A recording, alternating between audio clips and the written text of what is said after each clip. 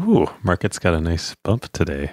You had a good feeling about Jerome? Yes. I get these vibes from him, you know? I want Jerome to wake up on his 2021 side of the bed one day.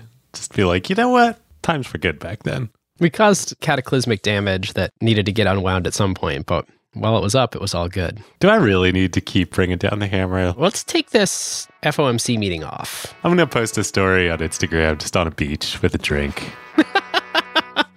Who got the truth? Is it you? Is it you? Is it you? Who got the truth now? Is it you? Is it you? Is it you? Sit me down, say it straight. Another story on the way. Who got the truth? Welcome to Season 11, Episode 8 of Acquired, the podcast about great technology companies and the stories and playbooks behind them. I'm Ben Gilbert, and I am the co-founder and managing director of Seattle-based Pioneer Square Labs and our venture fund, PSL Ventures. And I'm David Rosenthal, and I'm an angel investor based in San Francisco. And we are your hosts. Today, we are telling the entire history and strategy of Stratechery, and we are joined by the man himself, Ben Thompson, on the eve of Stratechery's 10-year anniversary. Stratechery is innocently billed on his website as the business, strategy, and impact of technology. Stratechery, as Ben puts it, started as some guy in Taiwan with no access. Today, Stratechery is a powerhouse, shaping the thoughts and conversation of the entire technology industry around the world at the highest levels. Ben has interviewed Mark Zuckerberg, Jensen Huang, Satya Nadella, Sundar Pichai, Rich Barton, Meredith Kopit-Levien of the New York Times, Pat Gelsinger of Intel, and John Collison, and many, many more, many of which are regular readers. He is the father of aggregation theory, the most important business framework developed in the last 20 years. And Ben really pioneered the internet subscription newsletter business model. We sat down with him to talk about a bunch of his recent changes, going big into podcasting, bringing on co-hosts and expanding the empire, and even now launching a Stratechery property that he does not appear on at all. Regardless of what your business model is, regardless even almost of what your content is, I don't think there's any creator, certainly not any business creator out there today, who doesn't directly or indirectly look to Ben and say, you inspired me, you paved the way for what I do. I mean, we certainly feel that way. I feel that way. David, I even feel like your and my friendship developed early on from reading Ben's pieces and sharing them with each other with our thoughts. We have these old email threads in 2014 of you and I discussing Ben's writing. Ah, totally. We might talk about that on the episode here. Our next sponsor for this episode is one of our favorite companies and longtime acquired partner, Pilot.com. For startups and growth companies of all kinds, Pilot is the one team for all of your company's accounting, tax, and bookkeeping needs, and in fact, now is the largest startup-focused accounting firm in the U.S. Which is wild because when we started working with them way back when, they were just a startup themselves, and now they're a $1 billion plus company backed by Sequoia, Index, Stripe, and even Jeff Bezos himself. Yep. And speaking of Bezos, we talk all the time on Acquired of Jeff's AWS-inspired axiom that startups should focus on what makes their beer taste better. In other words, only spend your limited time and resources on what's actually going to move the needle for your product and customers and outsource everything else that you do as a company that doesn't fit that bill. And accounting is like example number one of what he's talking about. Every company needs it. It needs to be done by a professional. You don't want to take any risk of anything going wrong, but at the same time, it has zero impact on your product or customers, things you do uniquely well. Yep. So enter Pilot. Pilot both sets up and operates your company's entire financial stack. So finance, accounting, tax, even CFO services like investor reporting. From your general ledger all the way up to budgeting and financial sections of board decks, Pilot takes care of all that. And they've been doing this now for years across thousands of startups in Silicon Valley and beyond. And there's nobody better who you can trust to both get your finance right and make it easy and painless for you and your company. Yep. And when you say thousands of companies Pilot does this for, David, these are now companies like OpenAI, Airtable, and Scale, as well as e-commerce and other companies. So it's not just that they have experience across startups, they can keep working with you as you scale to the growth phase and beyond. So if your company or a company that you start in the future wants to go back to focusing on what makes your beer taste better, go to pilot.com/acquired or click the link in the show notes and tell them that Ben and David sent you. And thanks to our friends, the Pilot co-founders, all Acquired listeners, if you use that link, you will get 20% off your first 6 months of service. Thanks, Pilot. After this episode, come hang out with the other 13,000 smart, thoughtful members of the Acquired community at acquired.fm/Slack. We'll all be talking about it. Without further ado, this is not investment advice. This show is for informational and entertainment purposes only. And now on to our interview with Ben. Ben Thompson, welcome to Acquired. Thank you. Happy to be here. It's great to have you with us. We've done surveys over the years of our audience, and we say, what is the number one topic that you'd want to see us cover or person we should have on the show? And your name comes up many, many times. So excited to be doing this. You promised me I was number one. Now I feel like there's a bit of a letdown going on. We asked who the number one was, and you were very high in the rankings. Well, we have another number one, though, that is very near and dear to our hearts. Ben was searching his email today, and he sent me an image over text that was very sweet. It was the first email between us, and it was about Stratechery. Okay, fine. I'll take that. David and I think, got drinks, and we're talking about Uber, and it was your Don't Blame Uber piece from 2014. Yeah, well, it's kind of interesting in retrospect to think about that. I think that was about healthcare and rights and workers and things along those lines. It's pretty interesting. You could probably write a similar piece about easy money and the macroeconomic environment and lots of pieces. So, I mean, it's funny. I haven't thought about that piece in years and years. I usually have a very good memory of everything that I've written, but every now and then I will encounter a piece where there's someone linked to it, or I'll come up when I'm searching for, I'm the number one user of Stratechery search. You built that for yourself? I completely forgot that I wrote about that. And usually I would go back and read, I'm like, oh, that wasn't bad. Sometimes I go back like, I don't know about that one. But yeah, it is what it is. That is what happens when you've written thousands of posts over approaching 10 years now. It's just prolific. It was interesting. I went back and just read the early days preparing for this. You have posts that you imported from a Tumblr in 2009 that are like all the way back in the back catalog. Yeah, I've started multiple blogs through the years. I thought they were relevant and interesting. And also, I think it's useful to have a back catalog when you launch. I mean, that's something that I do when I launch podcasts now. Is it's important to sort of establish the first time someone encounters you that this isn't just a flash in the pan sort of thing. It's something that is interesting. You mean like doing 30 episodes of Dithering before you released a single one? You know, in that case, we really wanted to figure out what that podcast should be. And then also working with John, he can be a bit of a perfectionist. So it took us that long to get the website looking just how we wanted it to. Gosh, I don't know anybody else like that. There was a technical component that went into that as well. But I think it's good for both sides. It's good for the creator because if you can't have the discipline and sort of stamina to build up a back catalog, you're probably not going to have the discipline and stamina to keep going for a long time. So it's almost good internally to sort of get that done. But then also when someone encounters it and then they feel, wow, there's an excitement, not just an anticipation of new episodes that'll be down the road, but wow, there's already a whole bunch of stuff here for me to listen to. And if you like the first one, you can listen to a second one. And I think that sort of second one is super important. This is a point I've made about writing in general. Anyone can come up with one really good post or one really good podcast. I don't mean to say that dismissively. I think there's a lot of people out there with very smart insights. I think it's a very distinct skill and capability to come up with interesting things consistently. And the sooner you can demonstrate that to someone, the sooner they are going to take advantage of whatever means you have to follow or to subscribe or whatever it might be, because it's not just a promise of consistency, but it's evidence of that. And I think that's really important to online businesses in general. I think about that element a lot. I also think about every piece of content you create is a churn opportunity. David and I regularly look at each other mid-episode and we're like, okay, is this of acquired quality?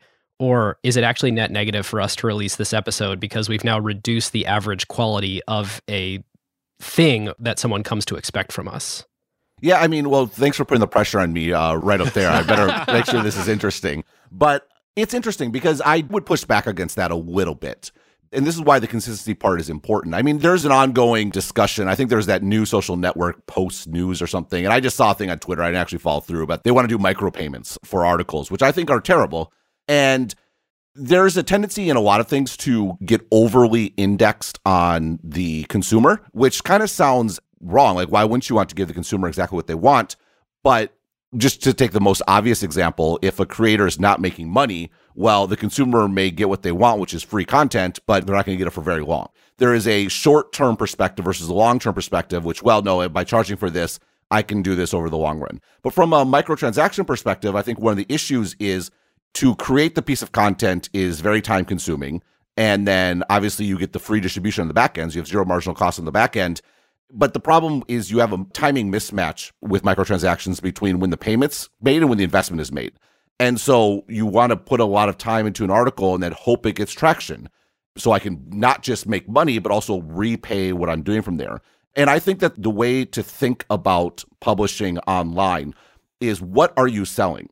I think when you get in the trap of thinking you're selling a single episode or selling a single article, that's actually getting the incentives wrong. What I'm selling to my subscribers is consistency and, yes, certainly a quality bar. When I write something that I'm not happy with, I'm miserable for the next 24 hours. Or if it's the end of the week, I have to wait till next week, and that really sucks because I certainly have the drive and compulsion to make sure that what I put out is high quality. But at the same time, there's an aspect of what I'm actually selling to my subscribers, and this is more of an implicit promise, but I think it's the reality, is the consistency and the regularity and the knowing that if something happens, you're going to be able to get my take on it.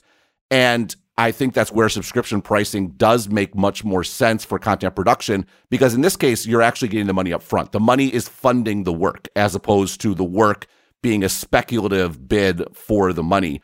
And one thing that I've pushed over time, and I'm very happy about, is trying to get people to sort of annual subscriptions. So I think my audience at this point is like 70% annual subscriptions. At $150 a year, is that right?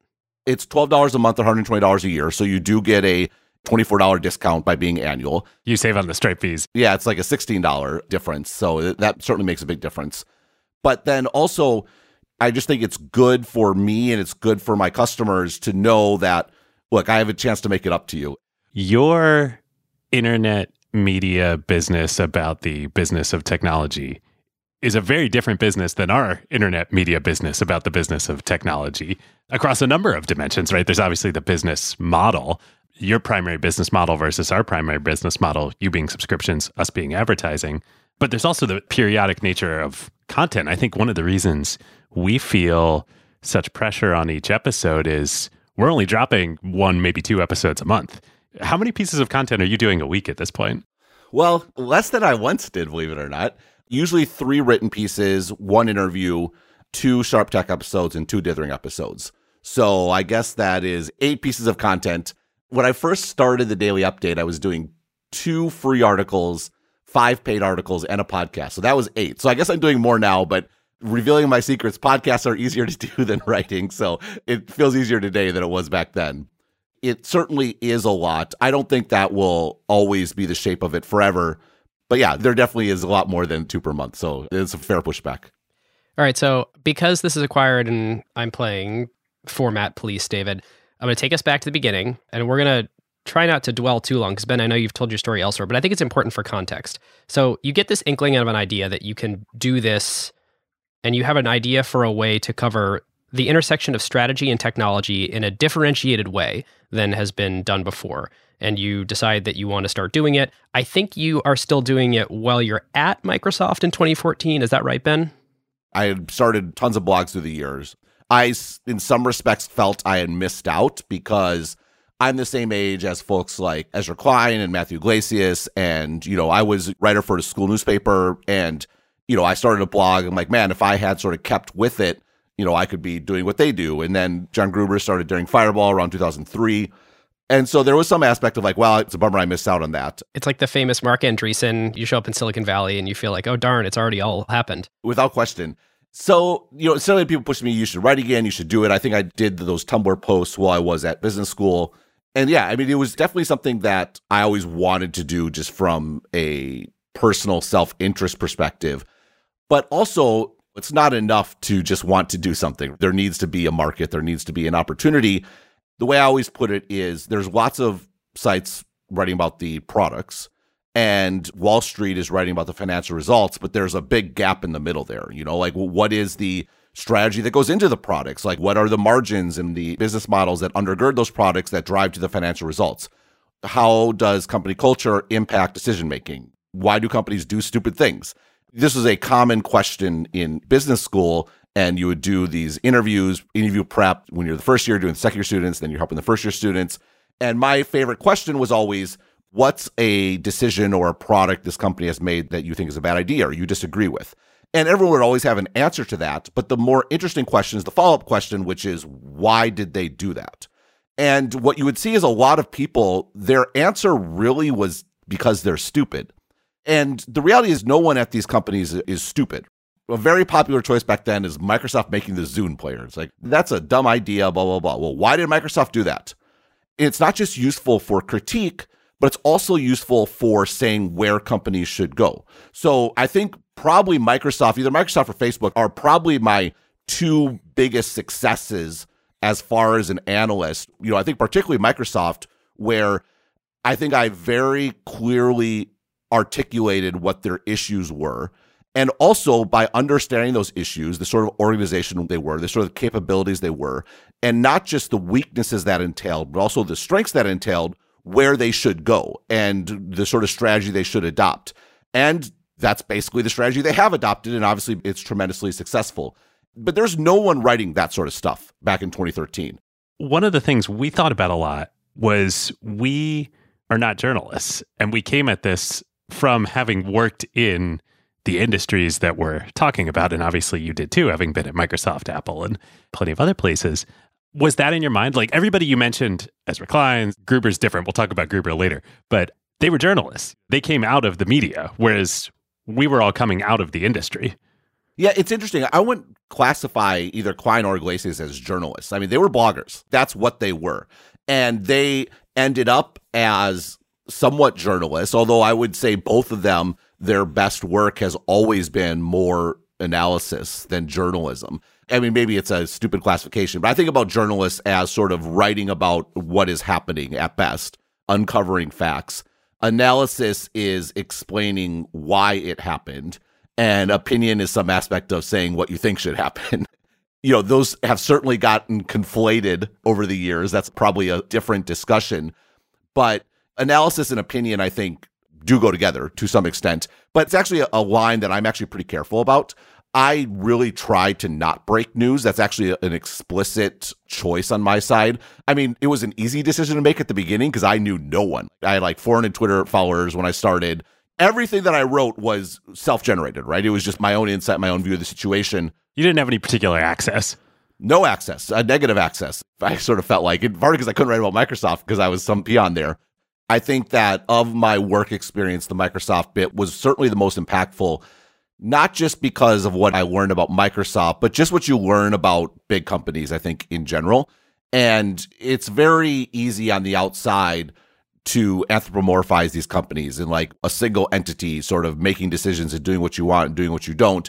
And the reality is it's thousands and thousands of people. There's massive coordination problems. Everyone has a different take, different opinion, which is why the culture stuff is so interesting, which is why the broad shared understanding of what a company is and is not capable of is so important to understanding why companies do what they do, because actually tends to be much more impactful than single individuals, and definitely single individuals below like the CEO level. And even then, what constrains a CEO's actions is a pretty significant thing.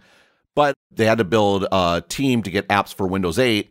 And so I was responsible for social media other than Facebook and Twitter. So I guess blogging. I was responsible for publishing. So the book publishers, Amazon, Kindle, things along those lines. I was responsible for lifestyle. So I really got to know the publishing industry very well, both on like the magazine side, the newspaper side, book publishing side. And all that was certainly useful learning for writing about those industries, but also very useful for understanding App Store dynamics, developer dynamics. It was super fun, very busy, very hyped, trying to get stuff out the door, working with, half-built SDKs and flying all over and working with developers. And then Windows 8 launched and it kind of sucked after that. But it was fun up until then. So I was at Microsoft, and I remember my wife and I, it was our first ever trip to Hawaii. I think this was the winter of 2012, 2013. And sat down and talked about it. It was like, yeah, it's probably going to be time to move on pretty soon. I mean, ending up Microsoft was always a bit of an upset. I was always sort of an Apple person. That was my obsession. I wanted to work at Apple. I had the good fortune of being able to intern there. And I was at Apple University when Apple University had just started. And the original vision for Apple University was that it's going to be really focused on, Apple has this notion of like the top 200, although I think it's actually today more like top 300 or something. They go to this big company retreat. They're the ones that know all the future plans and everything that's going on. And that's really sort of the decision makers at Apple. And it's not necessarily by management position. Like there's ICs that are, have no management responsibility, but are, sort of part of that core. That was an amazing experience. And really trying to figure out like what makes Apple, sort of defining the culture. And it did seem problematic that it's very hard to write culture down, because then that's kind of a recipe, I think, for sort of ossification and getting sort of locked into something. What is interesting is it was written a lot about as this sort of Steve Jobs initiative. And, I'm sure he okayed it, but he had basically no involvement at all. Tim Cook was very heavily involved.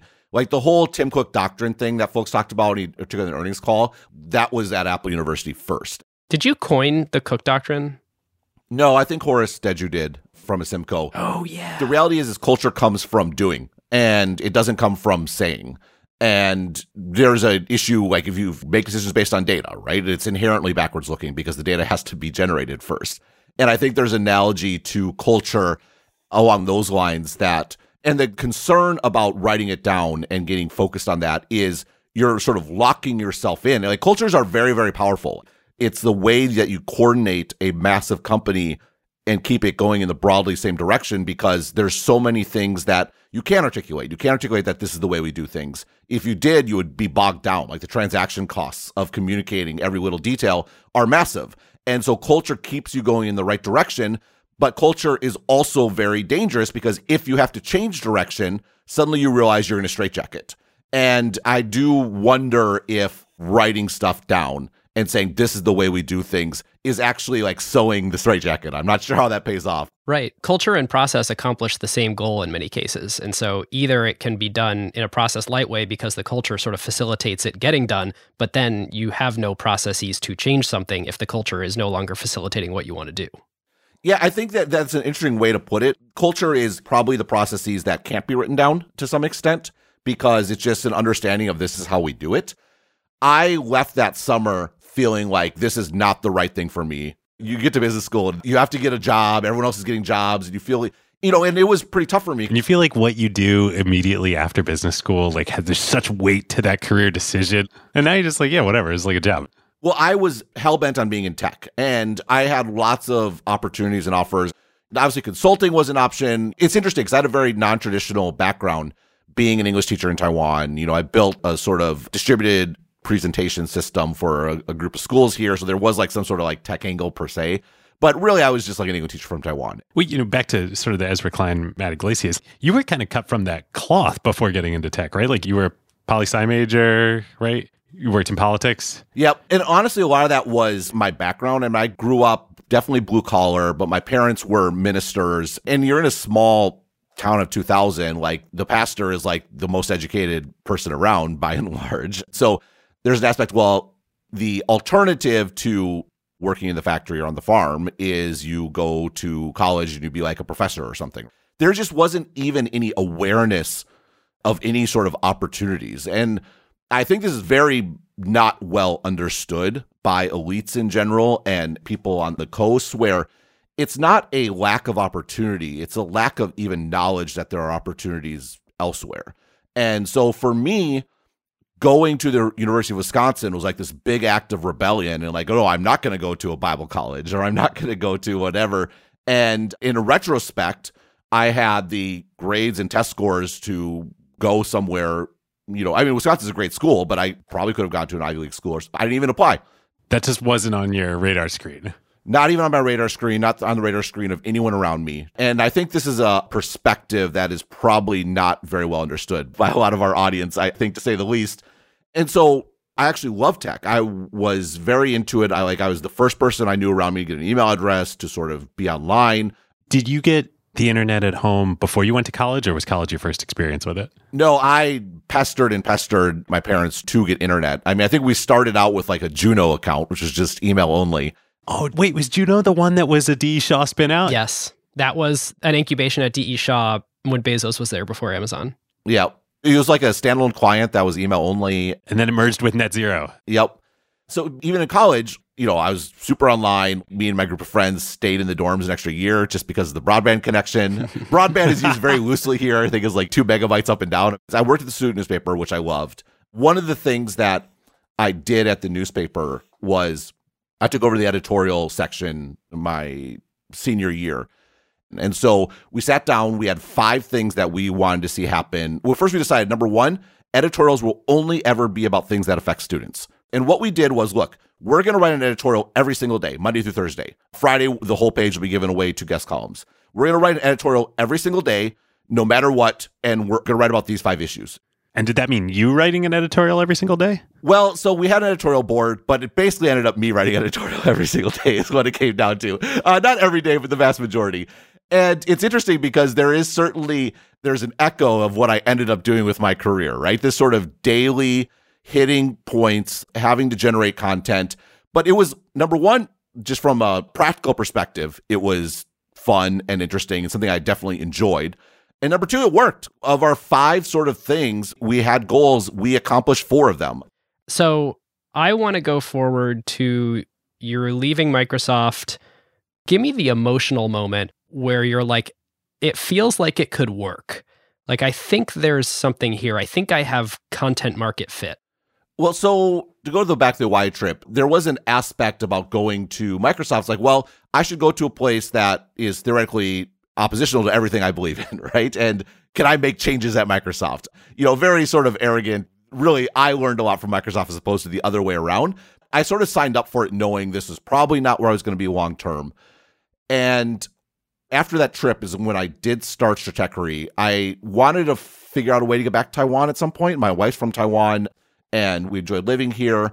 Also, again, I just felt like there was this hole in opportunity, and I sort of looked at Gruber as someone that was like, well, he did it, but it was also pretty clear that an advertising-based model was probably not going to work. I mean, that was obviously a regular theme of mine about the centralization of advertising under Google and Facebook, and that world of starting a blog and throwing up some Google ads was not going to be a viable one. What made you think that? To my mind, at least, there is a very viable and robust alternative history where Stratechery is an advertising business model. Well, I think that I would have to have started much earlier, and I think Gruber's model is the right one, where I think it is actually underrated that I think he actually kind of invented native advertising, because you read every piece of content that he writes, and one of them just happens to basically be an ad. It's the same format, same content as what's there. And I would bet that the rate of consumption to encountering it for his ads are like higher than almost anything else out there. And obviously Facebook does that at scale, and it's all automated, self-serve, and you scroll through and there's different pieces of content you're interested in, and some of them are ads. But you didn't think you could do the same thing that John does? Well, I thought that was a possibility, a potential leg of the stool. But number 1, I didn't know that I could do the same format. I mean, what works for him very well is because most of his stuff are short snippets and link out, it's very easy to sort of check in and read everything. I ended up moving more towards longer pieces. I mean, I did experiment and play around with that format, and it didn't seem right to me. And then also, just strategically, you could see where things were going. This idea that users are going to Google, going to social media, and that's the best and most obvious place to put advertising, because that's where the users are. There's understanding about them, all those sorts of things. Advertising is an ROI measurement. It's not just what's your return, but also how much work do you have to do to get it. And why would someone want to go to a small blog and put the effort of putting an ad there?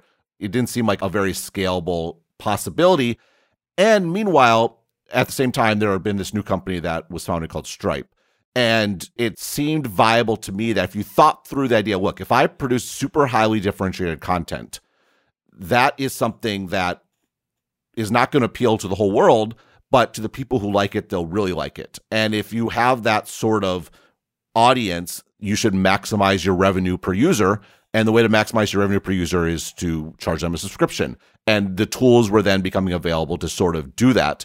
Just to validate the point real quick, and David, this is my pushback on there being an alternative history where Stratechery could have been ad-driven. For anybody who doesn't read Daring Fireball and doesn't know who John Gruber is that we're talking about, quick lesson. When Ben says that he invented the in-feed advertisement, you go to daringfireball.net, yes.net, and you see the same exact website that's been there for 10, close to 20 years at this point, and most of it is links out to other things. Some of it's long form, well thought through pieces, and some of it is sponsored posts. And I consumed, just like many other people, the entire feed in an RSS reader, and the sponsored post would show up just like any other post in an RSS reader. Now, I think the set of people who are likely to use an RSS reader and who are likely to go directly to daringfireball.net as the place where they're intentionally typing in a URL or clicking a bookmarks bar and going to it, that set of Apple nerds is far more likely to do that behavior than anybody else in the world. The world is shifting away from going directly to pages, and a lot of your readers are like, I'm just getting my news from Twitter and wherever else at this point, and I'm not doing the RSS thing.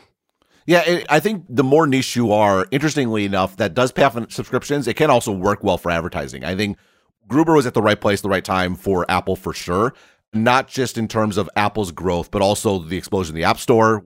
There was a period where you would have lots of apps as those sort of featured things. And so it works great for him. Again, I did have sponsored posts a little bit when I did go independent because I figured I'd have multiple revenue streams. I didn't remember that. How long did you do that for? Like 6 months. Again, the ROI wasn't there for me either. I couldn't charge that much, and it was a big hassle in getting it arranged. And then also, there's a lot of complicating factors, like pushing people to email was not a good fit for that. And so I started Stratechery pretty clear that subscriptions would be the core model. I was going to try lots of things to monetize. Clear to you, though, but you pioneered that. I mean, there was no Substack. And I think in many ways, Substack was, I don't know the exact history, but probably modeled after you. Yeah, no, Substack's seed deck says Stratechery in a box. That was their pitch. So this was a big innovation. Yeah. I mean, I think like the subscriptions did exist, I think on Wall Street in particular, but they were generally like $20,000 and you would get all the hedge funds to subscribe and the banks. And that model still exists and is actually a very, very profitable one. But what I do think Stratechery innovated was sort of subscriptions at scale, where you're charging a low price relative to $25,000 or $10,000.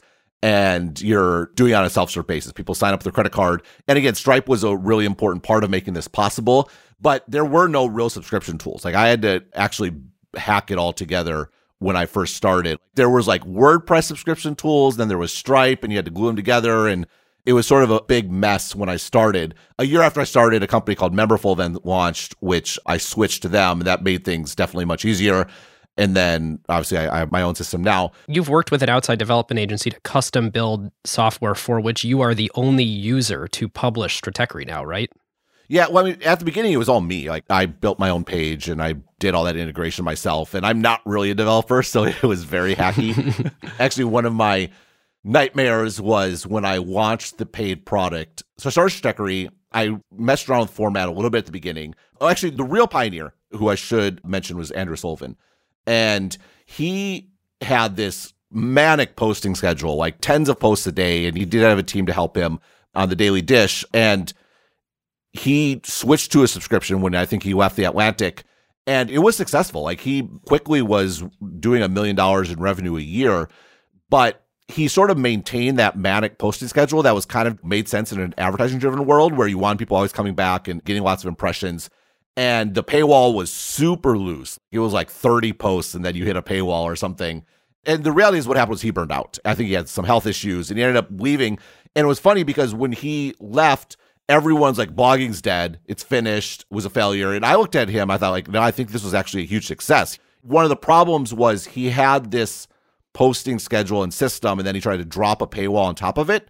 And so when I thought about Stratechery, I wanted to do the opposite, where I wanted a subscription to not feel like, from a customer perspective, that I was taking stuff away, but that I was giving them more, just from a psychological perspective. And so once I realized I definitely want to do the subscription model, I started becoming super disciplined about never writing more than twice a week. This was back in 2013 when I was doing Stratechery, because my plan was for subscribers, if they subscribe, they'd get more. And it would be like an exciting purchase as opposed to, oh, I'm hitting a paywall, this sucks. And your audience that you were building up before putting the paywall in would still keep getting the same. That's right. And so my initial model was still Daring Fireball-like, where I figured, oh, I'd have big articles, and then if you subscribe, you're going to get a whole feed of a bunch of little stuff, my commentary on news articles. I built a new website, again, as a not very good web developer, and The metric I was paying attention to was people who visited the homepage on days I didn't post. Because to me, those were people that were hoping I had written and they wanted more from me. And I figured, classic, if I could just XYZ of why. But I thought if I get 10% to this audience, that would be something that would be reasonable. And that metric was pretty high. I mean, I didn't appreciate then just how powerful social media was. And publishers bemoan social media, but those are publishers with old business models. If you have a new business model with a very low cost structure, social media is a godsend because you basically get free marketing. What a lot of people don't understand is I think a lot of writers give away way too much content on Twitter and they're out there posting. It's like, why should I read your site when you're just telling me everything you think on Twitter? And the reality is the power of social media is not that it gives you another platform. I have a platform. It's stratechery.com. What it does do is give all my readers a platform to tell other people, wow, this site's really great. Look how smart I am for having a take on this thing that Ben wrote, which you can read about on his website. Right. If you share something that's great, you get the likes and you get the retweets and you get the status of people feeling like, wow, this person is sharing good stuff. And that's really powerful. This is probably an angle. You mentioned the Mark Andreessen quote about I thought I was too late. In this case, it turned out I was early. I was the only person doing this sort of model out there. And there was still an era of 2013 Twitter, 2014 Twitter, where people would share links to something and it would break through if it was consistently good. This is also where the principle of having the second article be good is super important. And this is, I think, unique to the social media era where people follow a link to a site and they pay no attention to what the site is. They don't even know what it is. It's basically a Twitter article for all intents and purposes. So I did want the site to be sort of visually distinct. So I did like a custom font, which back then was very rare. That was sort of a new thing. I had the orange, there weren't very many orange sites back then. And I did a lot of these sort of hand drawings, which were very visually distinct. The Ben Thompson iPad hand drawing. You're a good artist. The boats, even in the first post, the sailboats, is quite good. Yeah, thank goodness for iPads and the ability to sort of edit endlessly. But the reason for that is what I was really thinking about was, they follow an article, like, oh, that's a good article.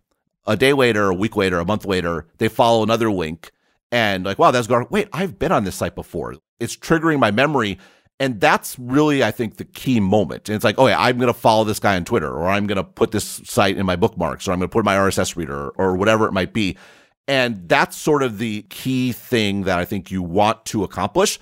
This is one of my big criticisms of Substack.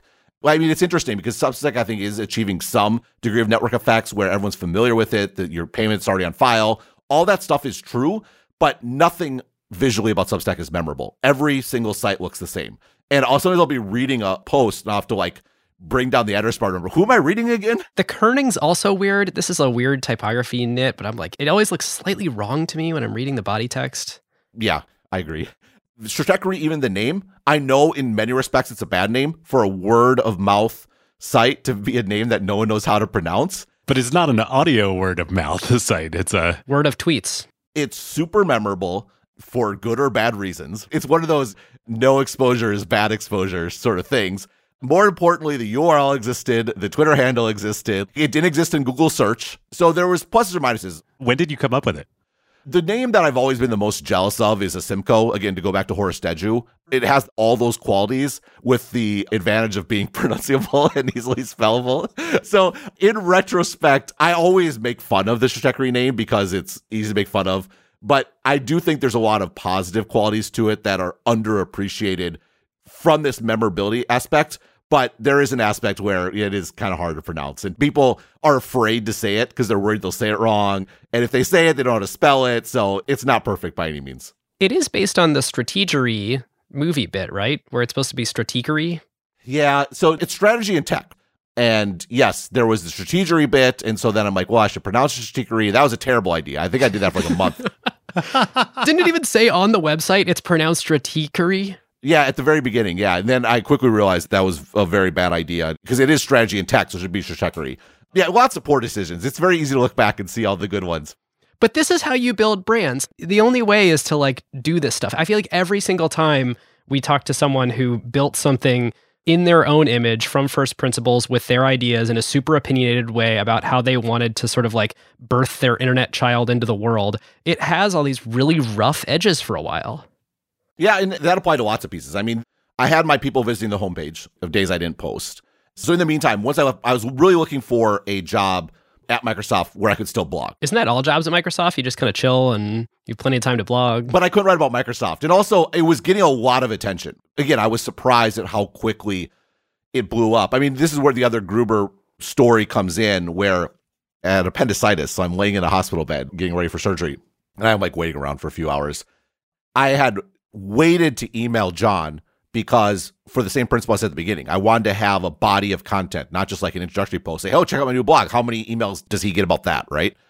And so I waited a couple of months or a month or so, and I emailed him and say, hey, been a big fan. He had just been on a podcast telling his origin story, and he also worked at the student newspaper and XYZ. So I shared that, I'm like, I'm really related to this. I regret not doing what you did back in 2003, but I'm giving it a shot now. Here's a few articles I'd be interested. And I heard nothing back. No response. And so, I had my surgery. It was very successful. No problems. A couple weeks later, I'm at Microsoft and I get an email from him pointing out that I'd made a grammatical error. I think it was something like a jive. Like I used the wrong one. And he's like, I make this mistake all the time. He's like telling me the etymology of each one. And that's all the email said. No closing like I love your work or just like no full stop. It was just explaining that I used the wrong word and what different words meant, what I probably meant to use. So I thought, well, he's probably going to post a link to the site. So I was very excited. So I'm like sitting on the analytics page and I'm sitting on Daring Fireball, seeing what he will post. And I was hoping for just like a short link, right? He has all those short snippets. Instead, it's a full article and he starts out saying, all my readers should be reading this new site I've discovered, of course, called Stratechery. It's the best news site I've encountered in years. And he lists like 3 articles that I've discovered with the help of its author. Right. He's like, you should this article, this article, this article. It's like 500 words of just the most glowing praise imaginable. And then he gets to the end. He's like, but for the first time, I disagree with Thompson. And then he spends another 1,000 words saying why I was wrong about something, which was fine. I mean, I think he was wrong. And it was the start of a beautiful friendship. Do you remember numerically what happened to your traffic after that? So the thing I always was indexed on was Twitter followers, because that was a very clear metric of people who had affirmatively decided that they wanted to know what I had to say. And I don't think it's the case anymore, but for a long time, my percentage of subscribers actually was a fixed percentage of my Twitter followers. Huh. Paid subscribers were a fixed percentage. Like people who subscribe to the daily update? Yeah, which meant I knew my limiting factor on subscribers was awareness of who I was. So I had 500 Twitter followers when he posted that. And within 12 hours, I had 1,500 Twitter followers. And that sounds very small. I mean, I have 200,000 some followers now. Tripling out hour over hour is a great rate to compound at. That's right. And also, it was a lot of people that were also bloggers or writers or influential. There was 2 step changes in Stratechery's growth. That was really the first one, for sure. The next day, I get reached out by the head of strategy at Microsoft, or a week later, he's like, hey, we have a meeting? I'm like, oh, shit, I'm in trouble now. He gets summoned to the principal's office. At least it's not the head of PR. That would have been way worse. So he ended up meeting with him. He wanted to hire me. He's like, look, I'll bump you up to level 65. I kind of want to go back to Taiwan. Is this Kurt Deldenny? Who was the head of strategy at the time? No, his name is Charlie Songhurst. Oh, yeah. So, and I kind of sniffed him out. I knew he was probably leaving soon. He did end up leaving shortly after. He's like, no, go live in Taiwan. Just fly back once a month. It'll be fine. But fortunately, I turned him down. But all this is a circuitous way to say I did feel I needed to leave Microsoft. Like this thing was taking off. It wasn't sustainable. Number one, I couldn't write about Microsoft. And it was stuff that people at the highest levels cared about. It wasn't like writing about the finer details of VPNs or something along those lines. And so I'm looking for a job, end up at Automatic. And that's where I met Matt. So you went looking for a job in your heart of hearts. Were you hoping that you could someday not have a job? Without question. No, Stratechery was my plan. You just felt like you couldn't do it yet.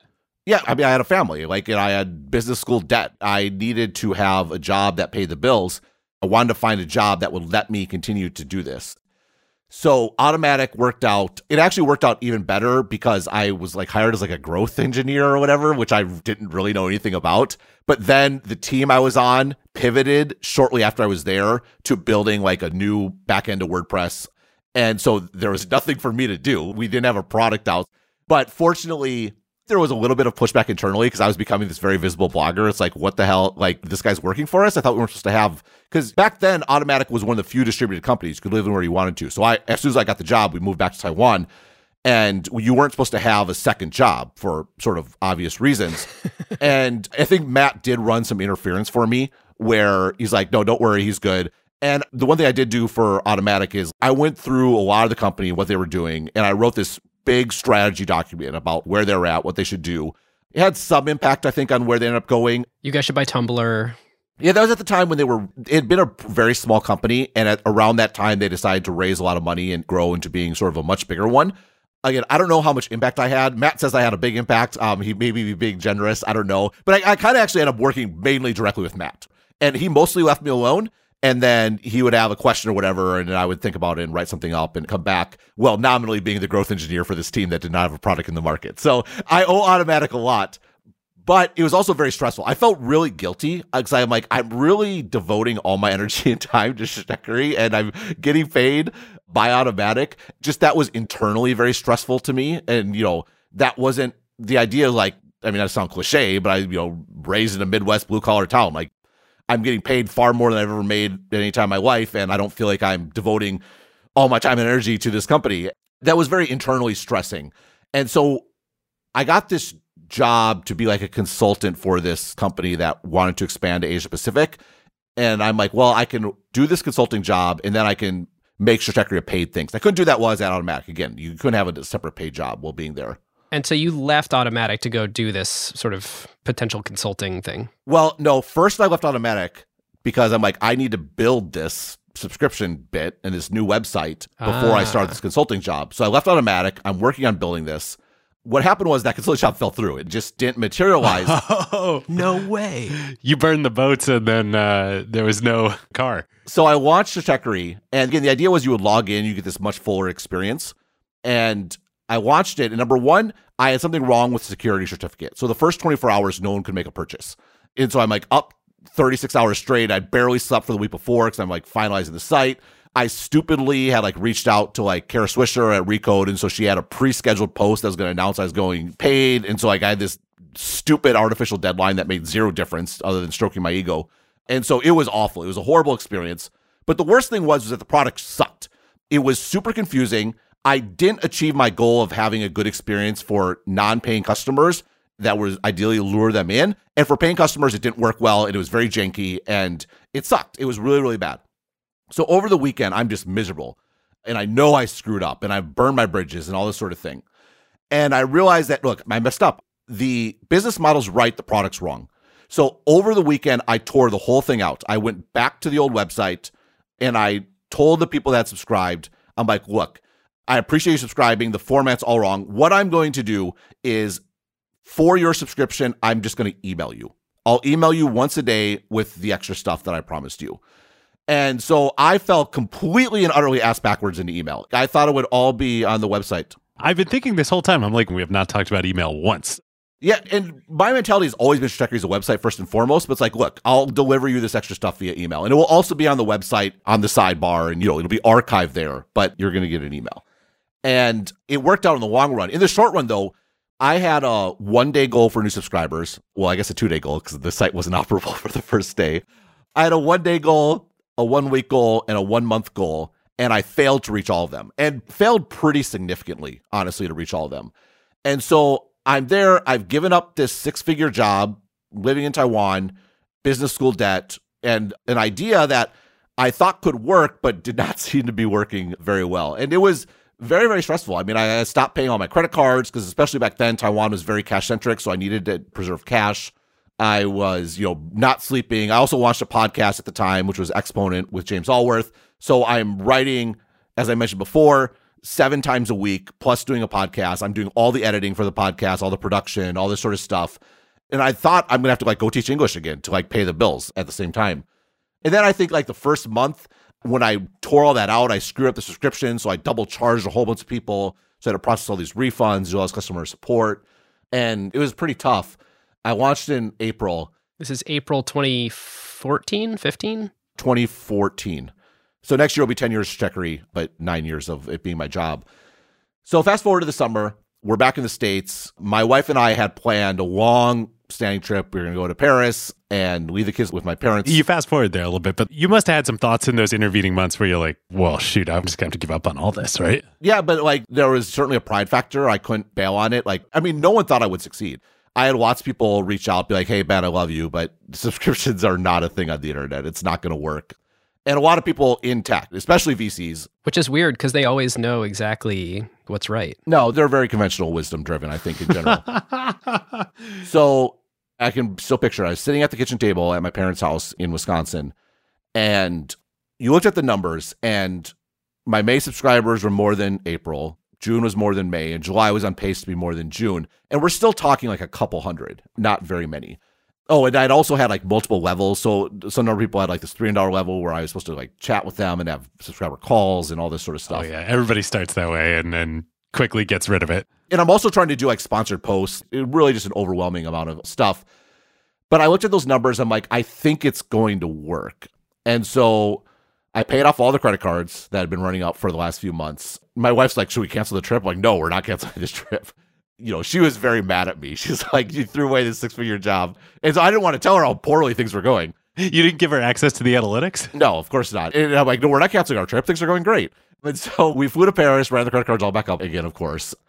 And in Paris, I remember I would wake up every morning at 4 a.m., sit in the bathroom and write a daily update. And then my wife would wake up and we'd sort of like go out for the day.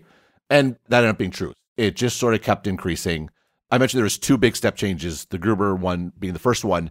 In November, I actually ended up reaching 1,000, which was my 1-year goal. So I hit my 1-year goal much earlier than I expected. You know, 1 year, $100 a year, it's $100,000 run rate. The funny thing about exponential growth, you miss the early goals, but you nail the later ones.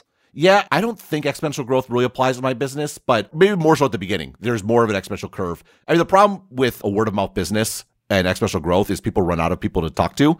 And so that's the limiting factor. Right. It's only the new subscribers give you the exponential. Right. There's a little bit of exponential with every new subscriber because they will tell new people, but networks get exhausted.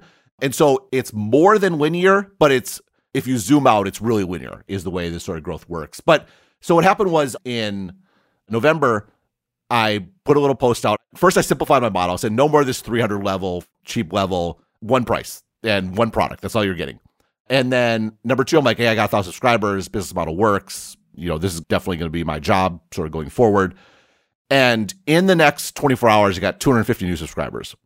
By far the biggest step change in my subscriber growth. Did all the VCs email you again and say, Ben, you're a genius. Will you please come talk to our portfolio companies? I was right about my metric of people visiting the homepage in days I didn't subscribe. What I was wrong about is that the vast majority of people thought I would fail and go out of business. They didn't want to lose their money. And so they didn't subscribe. But once it was clear I would be an ongoing entity, then like, oh, okay, I guess my money will be safe. And so I will now subscribe. I was right about the market. I didn't understand that psychological aspect. One thing I think is great for sort of I went back to Substack, making it easy to pay.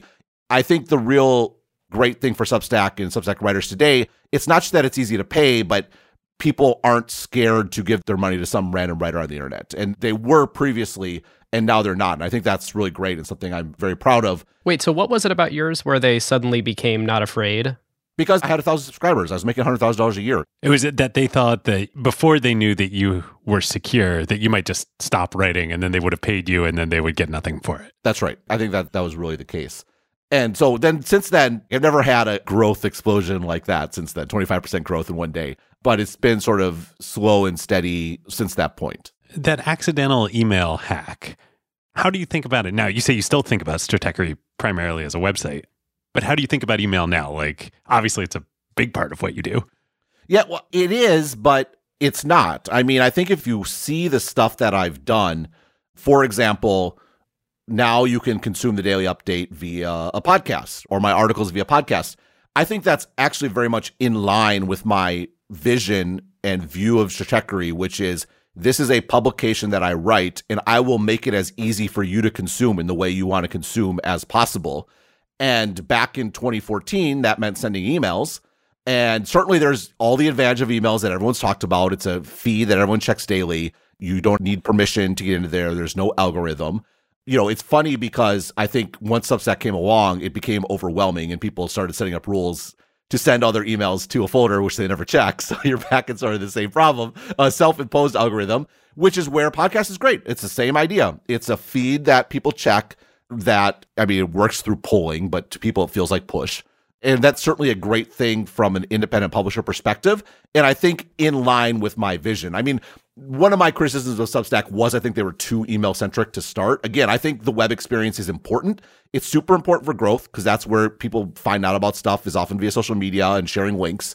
And email is a tactic. It's not a strategy. And at the end of the day, the strategy is about differentiation. It's about consistency. And I want it to be easy to use and fit in your life. And email was a way to do that. Again, sort of backed into now podcasts are a way to do that. You can get Stratechery articles now via SMS, which gives you a link and you can read on the website. Obviously, I've always had RSS. And I just want to make it as easy for you to access the content that you're paying for as possible because that sort of makes the whole thing go. And, you mentioned churn. The beautiful thing about this model is, number one, from a writer perspective, all I really need to worry about is keeping my subscribers happy. And so should this be a free article? Should it be paid? Well, you know what? If it should have been free, but it made it paid, that's fine. My subscribers feel like they got a great article that they paid for and they feel good about that. And that recurring revenue is really, really powerful.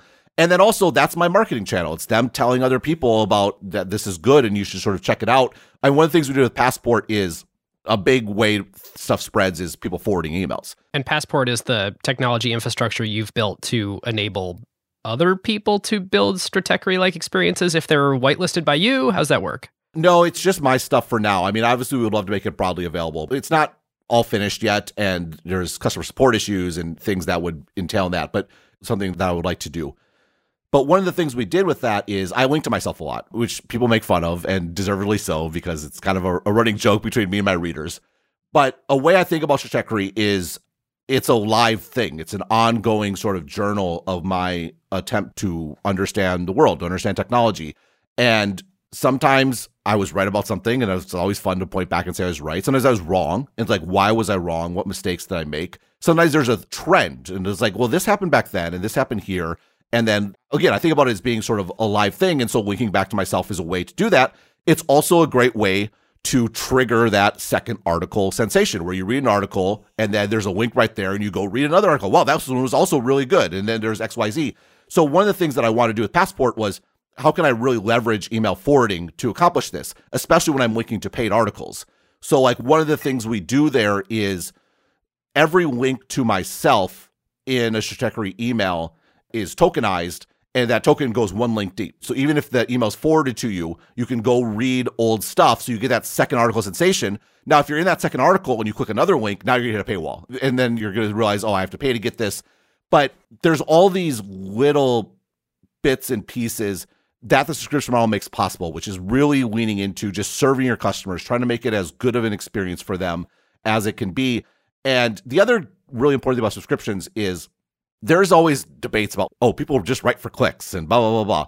And then the publishers or the editors will come back and say, no, we don't even show our writers their click numbers. They don't know. All we want them to do is write content. And I think that's so foolish because everyone wants feedback. They want affirmation. They want to know, did I do a good job? And if you don't even get access to your click numbers, where do you go? You go to Twitter. What are people saying about me? Right. You will find a way to figure out if you resonated or not. Right. And who's on Twitter? The biggest loudmouths, right? One of the things I learned on Twitter about Twitter very early on was I would be very engaged on Twitter. I'd be responding to people. And then something that occurred to me, I'm responding to the same 10 people or 30 people or whatever Yes. it is, right? So true. Yeah. You're engaging with 0.2% of your audience. Right. And so that's a fixed number. And meanwhile, I have a feedback mechanism, which is my subscriber number, which is going up, which means I know there's a huge number of people that like and appreciate and are sharing, and it's all dark matter. I don't know who they are. I don't know where they are, but they like what I'm doing.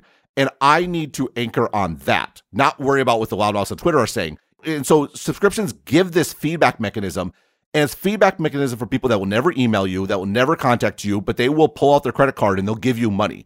And I think that's so valuable and so positive from an incentive structure. Now, there's a downside where subscriptions are niche, right? And I do think you tend people will, if they dislike you, they can stop paying. And there is a worry and a challenge that you're not like pandering to your audience or whatever it might be. I think I'm kind of lucky because I was so early, because I was the only person in the space doing this sort of stuff. I got to a large enough audience size where I could not care. And if someone wants to cancel their subscription, I don't care. In fact, if someone comes back and if they are just over the top rude or disrespectful or insinuating things about me, I will not just cancel their subscription. I will refund them their entire purchase and say, please just never come back. Isn't that the nice thing about an approachable price point? You're like, actually, your dollars are insignificant to me because my number of subscribers is so much larger. It's very different than like if Apple decides to stop advertising on Twitter. It's like, oh, crap. Oh, I'm so sorry. Come back. Yep, that's exactly right. And again, would I have been able to do that when I had a very small number of subscribers? No, but I mean, it was easier back then because, I mean, I started in 2013 and the entire opinion of the tech press in Wall Street is that Apple was doomed because, of course, what could happen with Windows, Mac, blah, blah, blah. So I had the lowest hanging fruit in the world to sort of pick, right? And be like, no, I don't think Apple's doomed, to be honest. You know, that's why I wrote that why Clayton Christensen was wrong, because all the disruption people were like, you know, Apple's for sure screwed unless they go down market. I'm like, no, I don't think they need to go down market. And so that was great because it's not like I was writing anything that controversial. And so I didn't even run into any issues where people would try to hold it over me. And by the time I got into issues where that mattered, I was large enough that it didn't matter. So I think I was definitely fortunate in that regard. This is a great time to tell you about one of our very favorite companies, Crusoe. So Crusoe, as listeners know by now, is a clean compute cloud provider specifically built for AI workloads. NVIDIA is one of their major partners, and literally Crusoe's data centers are nothing but racks and racks of A100s and H100s. And because Crusoe's cloud is purpose-built for AI and run on wasted, stranded, or clean energy, they can provide significantly better performance per dollar than traditional cloud providers. Yes, we talked about that on our ACQ2 episode with Crusoe CEO Chase Lockmiller. The other element that makes Crusoe special is the environmental angle. Crusoe, of course, locates their data centers at stranded energy sites. So think oil flares, wind farms that can't use all the energy they generate, etc., and uses that power that would otherwise be wasted to run your AI workloads instead. Yep.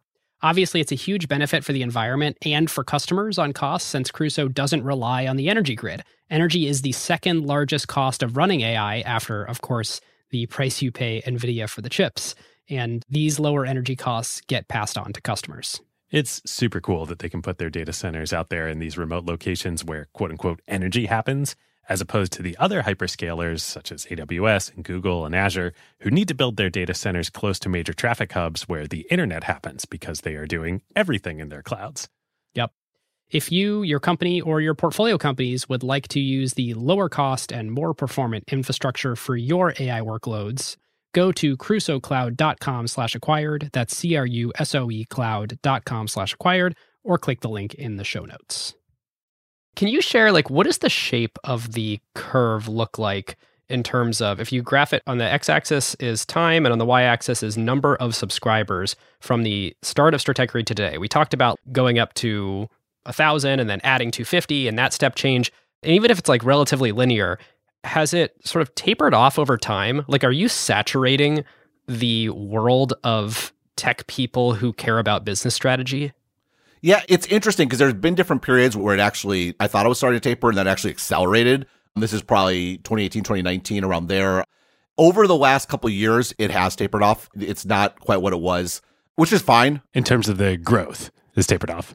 I mean, it's subscription revenue. If it stays flat, you're in great shape. Yeah, well, and then also I raised prices a couple years ago, which is the only time I've raised prices, and I still kind of mildly regret it.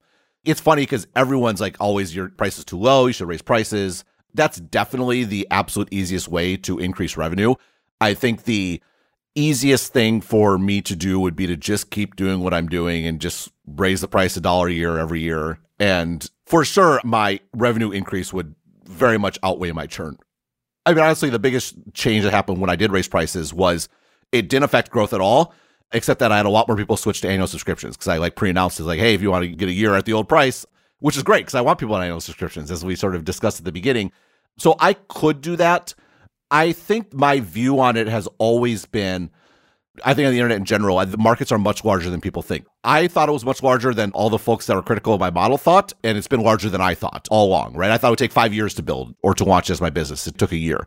And I would rather explore the edges of that market, how big it is, as opposed to sort of maximizing my revenue too soon. And so that's sort of number one. Number two is I do want to have an impact. I do want people to read. By definition, the larger your subscriber base, the more your sort of marginal customer is not aware of you, is not immersed in the space, their willingness to pay is going to be lower. And so when you start raising prices, you're going to hit a wall very fast, I think, as far as subscriber growth, sort of by definition. That's sort of number two. The sort of shift over the last couple of years has been, well, is this it? I've reached my natural base or whatever it might be, which is, again, massively larger than I ever expected. I just wanted to pay the bills. Yeah, like tens of thousands of people that pay you to read your work and millions of people that I'm sure come to your website and read the free product. Like there is a real market for this. I would definitely push back on the millions. I think it's interesting because I do think, and this is an area where I do feel I got there in time, I think the ability to spread on social media on Twitter has really diminished. You know, Twitter famously really started devaluing tweets with links a few years ago, which I think has made the product much worse. I mean, that's how we ended up with all these threads because those spread more. Oh, threads. Oh my God. Yeah, which all should be blog posts. So I think that has hurt it. The other thing that has hurt my growth, frankly, is releasing stuff as a podcast. So my subscribers love it. Half my subscribers now listen instead of read, which is amazing. That's how I consume every single post. Yeah. And then the other good thing is people would churn because emails would build up and they'd look at their inbox. There'd be like 20 unread emails and they're like, why am I paying for this? Whereas an 8-minute podcast just feels like I can knock this off real quick. So it's been very good for churn. But the problem is people don't share podcasts, right? You listen to a podcast, you go to the next podcast, you do X, Y, Z. Whereas if you're reading something, it's super easy to tweet it or to forward the email. Click forward, yeah. Yeah, so I do think that might be the biggest issue on why my growth slowed down, to be honest, which is fine. It is what it is. And you're obviously leaning more into podcasts, right? I did face a decision this year, which is growth is somewhat leveled off. Do I raise prices and just sort of be happy with the base that I have?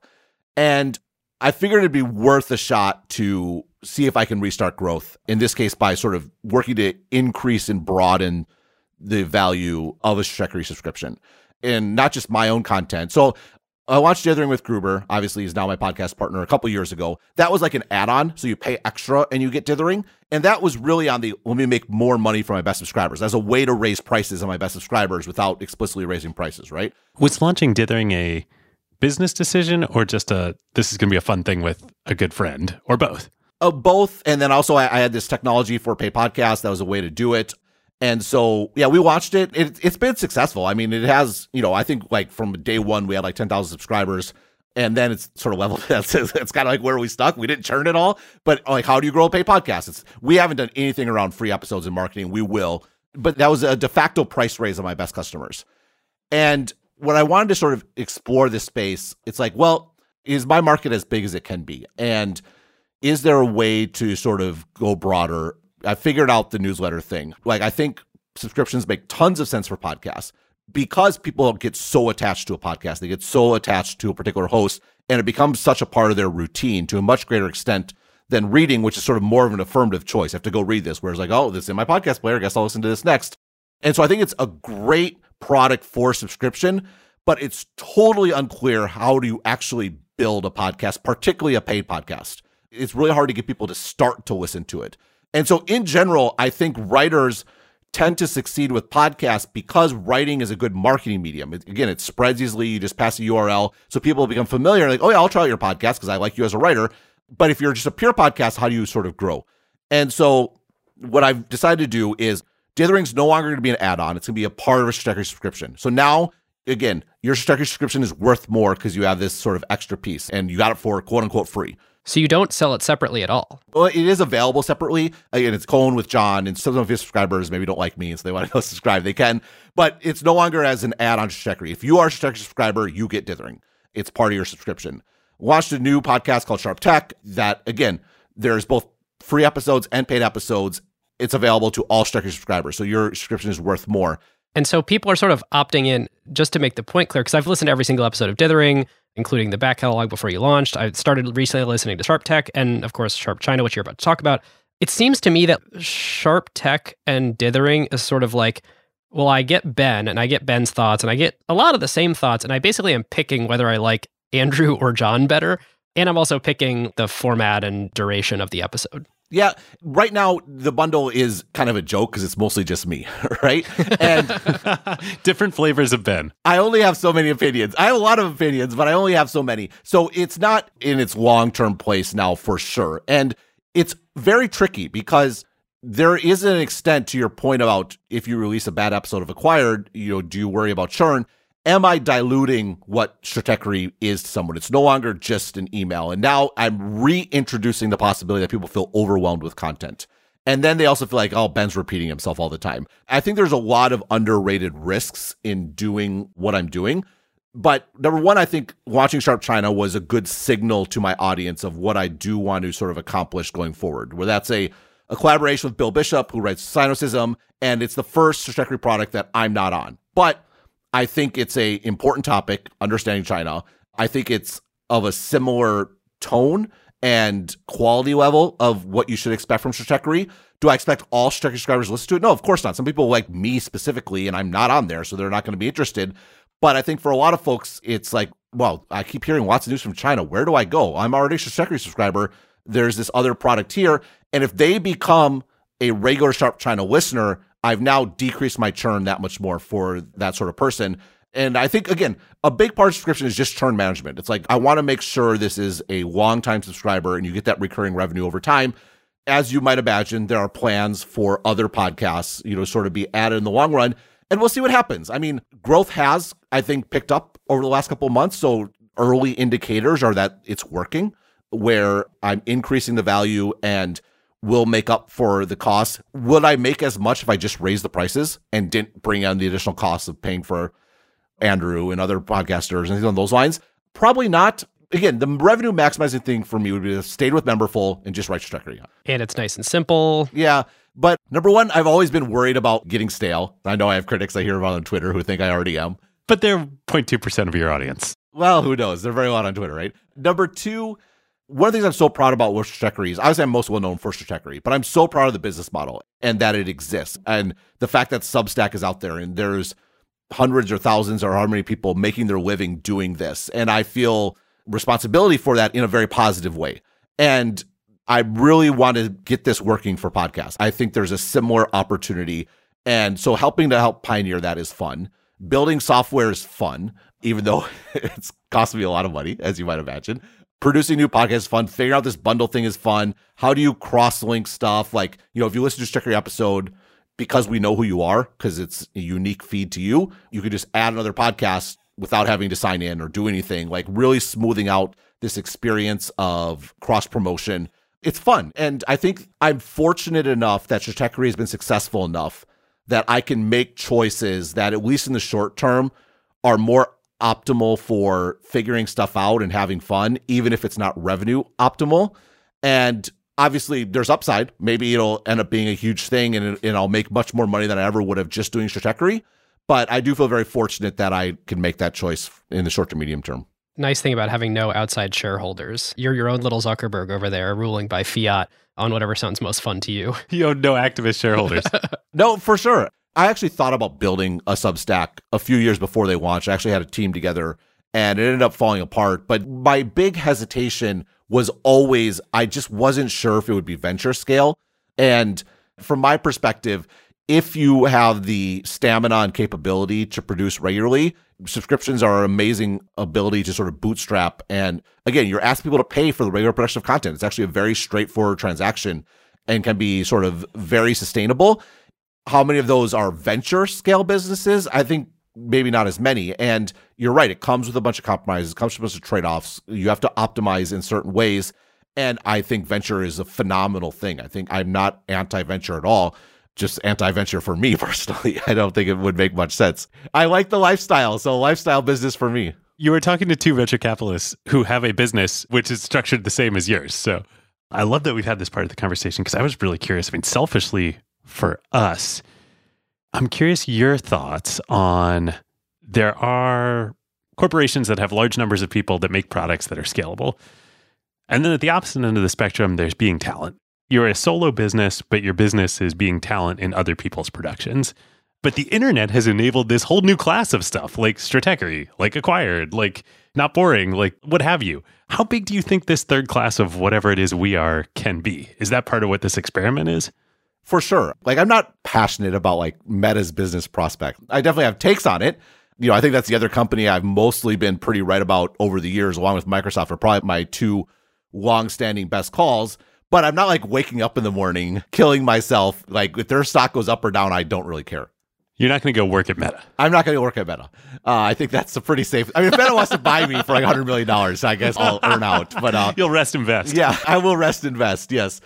I mean, Mark, if you're listening. But what does get me super excited, I am really passionate about, is this completely new arena of possibilities and I think new jobs that are made possible by the internet. And actually, one of the reasons I actually am in general favorable towards Meta is I think they're an essential component in the broader ecosystem of niche businesses. Because if the entire world is your audience, how does the world find out about you? I'm lucky because I produce content that people want to talk about. And so they share it for free on Twitter, right?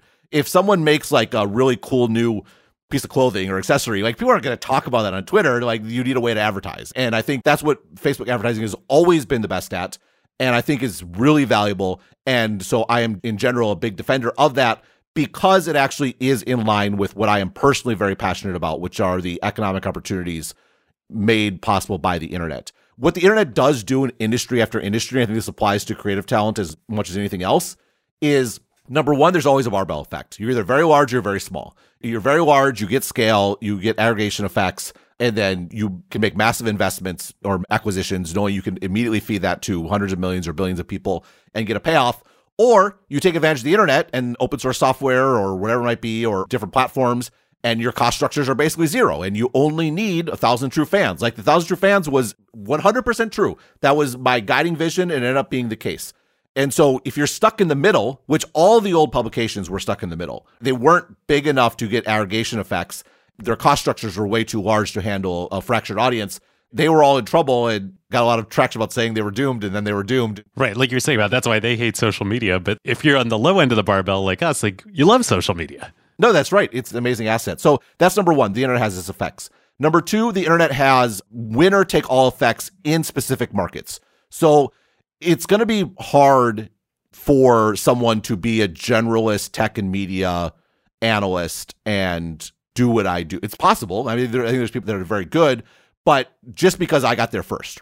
But that doesn't mean there's only one analyst role available. There's a guy, Neil Seibert, I think. Oh, it's like an equity research department in a bank. Yeah, he writes about Apple. And he very much mimicked his business after me. He was pretty early too, so he actually did a lot of stuff himself. He's done a really great job. He's been an independent Apple analyst for 8 years or something like that, which is fine. He writes about Apple every single day. Believe me, there are people that want to hear about Apple every single day.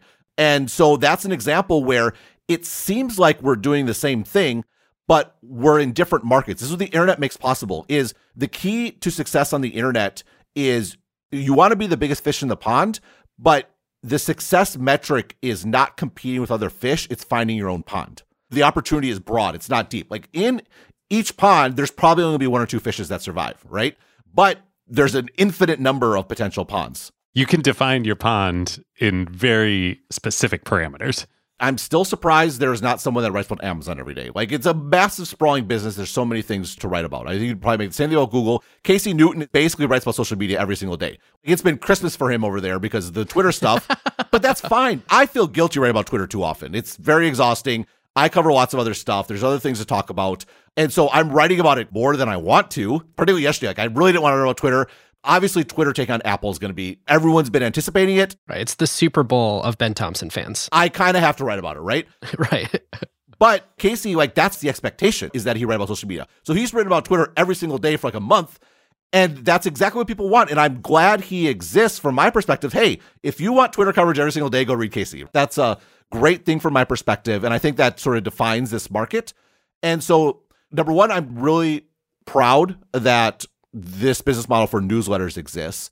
I think it should exist for podcasts. And I think part of that is just figuring out the mechanics of it. Like, how do you market? How do you grow stuff? I haven't done a good job marketing my paid podcasts, I would say, other than leveraging Stratechery. But that's something, number one, we want to work on. Obviously, there should be some video stuff. Like, there should be, what's the ratio of free stuff to clips, to snippets, things on those lines. We're actually experimenting that more with Sharp China and Sharp Tech, where even if you're on the free feed, you're getting more clips and snippets. Also, I think that the technological aspect is important.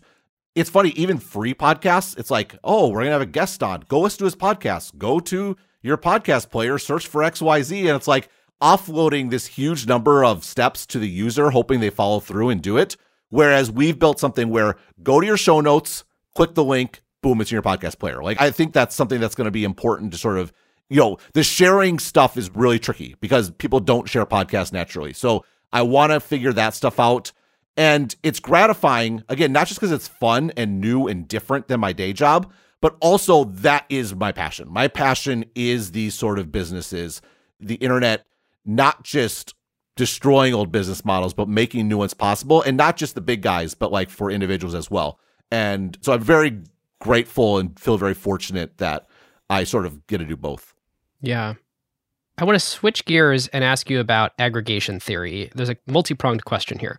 So the business that you're running is far, far, far superior to a thing that I'm sure you've been asked a zillion times about. Why don't you write a book? You make $150 a year per subscription. At least that's what I pay for the full bundle, I think. No, you got a refund and a discount to $120. All right. Then I pay $120 a year. Yeah, dithering is now wrapped into a Stratechery subscription. So yes, I should be clear for anyone listening, you got a credit on your subscription. We did not issue refunds, but you did get a credit. But that is to say, I have no idea what I'm paying, and there's some segment of your listeners that are so wildly price insensitive about what you do that it doesn't matter. So it's probably hard to price discriminate on them. Yeah, no one should look to me for pricing strategies, because I know it's not optimal. But anyway, my quick math was if you did $150 a year, and I know it's $120, and you assume some 5-year lifetime on customers, and you compare that to like what you would make selling somebody a book once, which is what, $20 times 7% goes to the author. It's literally 500 times more revenue to you to do what you do versus writing a book. And on the other hand, there's something that you've become known for in aggregation theory and some other topics around the edges of it that sort of deserve a canonical work. It's sort of the modern Porter's 5 forces. It deserves a canonical notion rather than something that's been edited and revised and attached and rethought through. So have you thought about what form canonical Ben Thompson topics would take? Yeah, aggregation theory is the obvious one. I think the time to have written that book would probably be 2017. I mean, I was writing about the ideas of aggregation theory from the very beginning. It's hard to imagine, but back in 2013, again, like back then, people thought Apple was doomed. People thought the internet was inherently decentralizing. Oh, it was not long after the Facebook IPO, and it was a disaster. Yeah, Facebook was doomed. Well, then Microsoft was the other thing. I was able to come out of the gate with really 4 takes that were provide tons of content. Number 1, Apple's not doomed. They're actually going to be doing very, very well. Number 2, the internet is centralizing. It's not decentralizing. Everyone's understanding the dynamics are completely wrong. Again, today, everyone understands that, but it was, believe it or not, very controversial a decade ago. Number 3, this is what Microsoft should do. Like, there actually is a clear path forward. They're not doomed to irrelevance. And then number 4, Facebook is way more dominant and valuable than anyone thinks. And so that was, again, like I said, I have lots of low-hanging fruit to sort of pick. Well, it's easy. You're being self-deprecating here, obviously, but I think a big part of the reason, and this is behind Ben's question to you of, it deserves canonical work. The reason these are accepted truths and realities now is in large part due to your work. It is a bit humbling to be a writer because I think people would understand all those things had I not written it. I think at best, they understand them maybe a few months or at best a year or two before it becomes common knowledge. And that's just the reality of the game. The edge you can provide is usually measured in sort of months or years or a very low number of years. I do think aggregation theory should be a book. It was probably, again, more pertinent at the height of all these sorts of things. Maybe it's still pertinent now, but number 1, there's just a logistical issue. I write every day. And to your point, I make way more money writing every day than I would writing a book. So that's number 1. Number 2, there's a fear factor, which is people think I'm very productive, but I, in reality, have daily deadlines that spur that productivity. And the absence of those daily deadlines would terrify me in terms of a book. And number 3, there's a second fear factor, which is a book is frozen in time. And If I were to have written an aggregation theory book a couple years ago, I probably would have centered it on Netflix. And that ended up being wrong. It was wrong in another way that I wrote about, where content is super important. That's how you break away from aggregators, is having high diversity content. And I had the balance wrong between Netflix's aggregation effects versus the power of content. And so I'm very fortunate I didn't write that book. Whereas now I was still wrong, but I have the medium and ability to come back and say, well, I was wrong. This is where I was wrong. What does this mean for Discovery Time Warner? What does this mean for Disney? What does this mean for the other platforms? So that is a fear factor. And then number 4, I think there's an aspect, maybe it deserves a treatment, but Stratechery is very much of the internet. And I think a nature of the internet is it's transient. It's not permanent. Again, another thing people got wrong. I think actually one of the biggest mistakes Twitter made, and it's understandable, no one could have seen this at the time, but Twitter should have had disappearing tweets from day one. It should have always been a just in the moment sort of social network. I think it would be a much better product. Honestly, I think they should still do it now.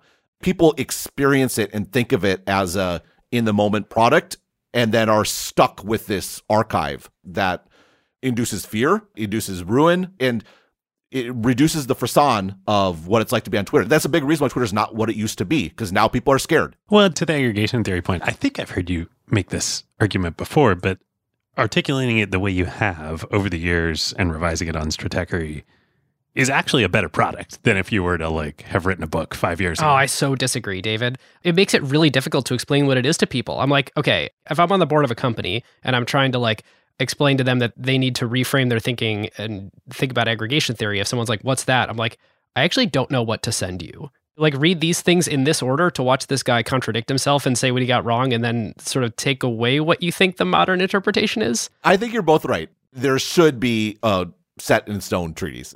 Honestly, there's just a matter of priority. I mean, I think, again, it would be good to share and point to this thing and go read this. To be clear, I'm in the middle of massive self-rationalization right now for explaining why this isn't the case. So take everything I'm saying with a grain of salt.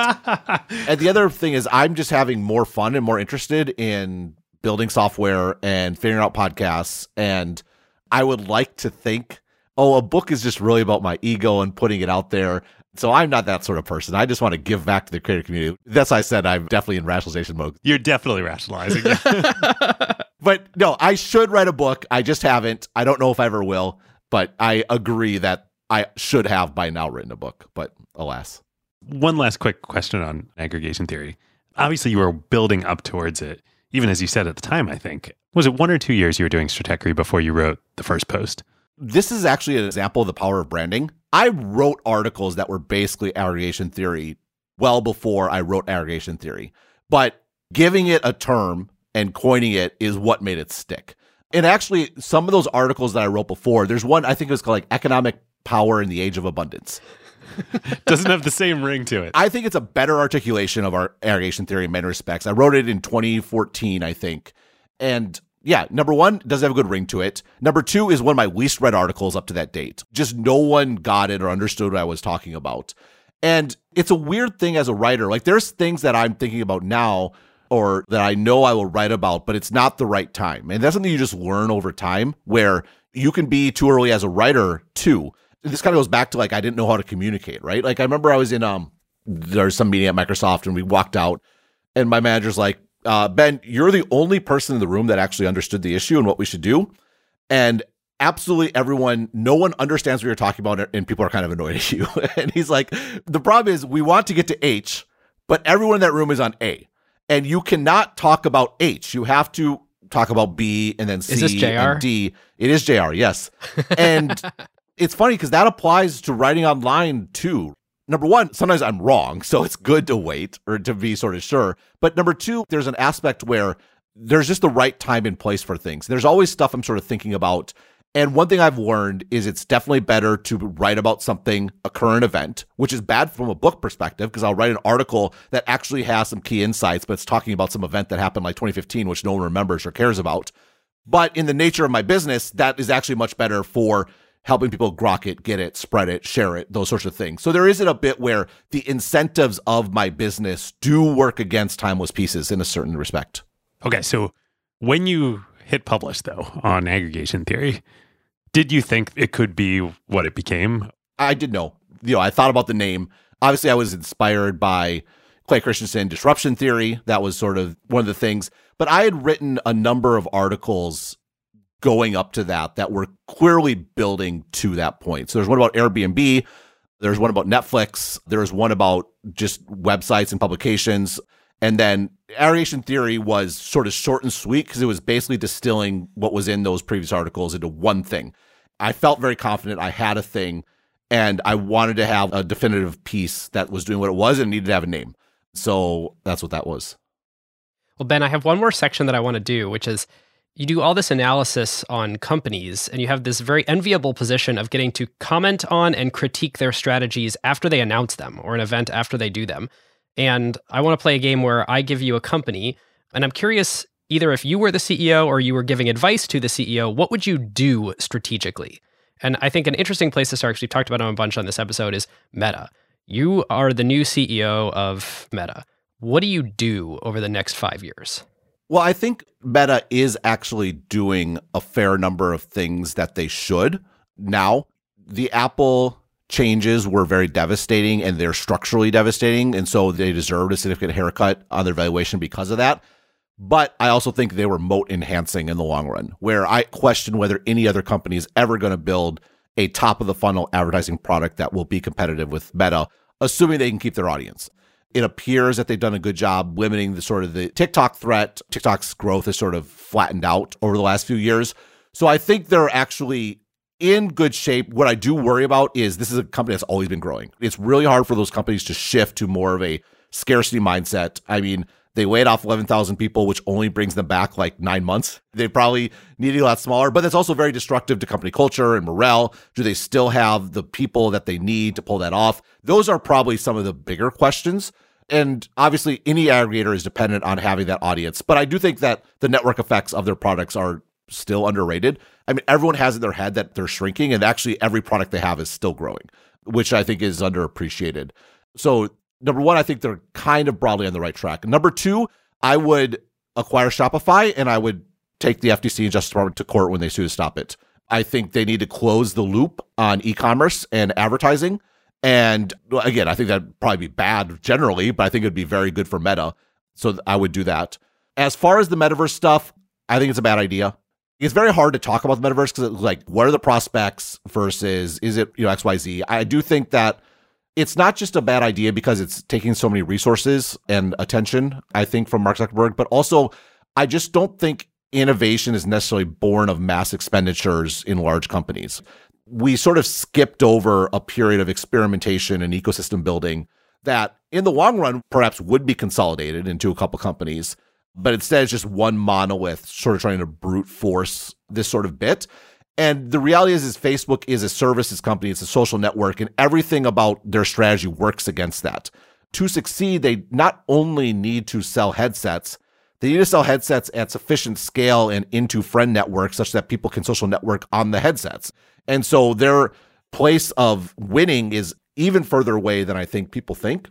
And so I don't think strategically it's the best thing for them to be doing. And I've been pretty anti them doing from day one. When they bought Oculus, I said it was bad.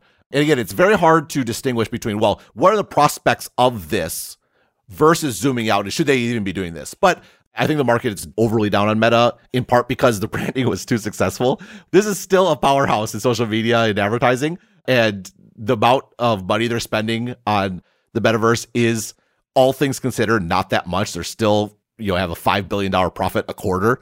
So yeah, I would double down on what they are, and I would consolidate, not acquire Shopify, and spend 3 years fighting out in court because I think the payoff would be worth it.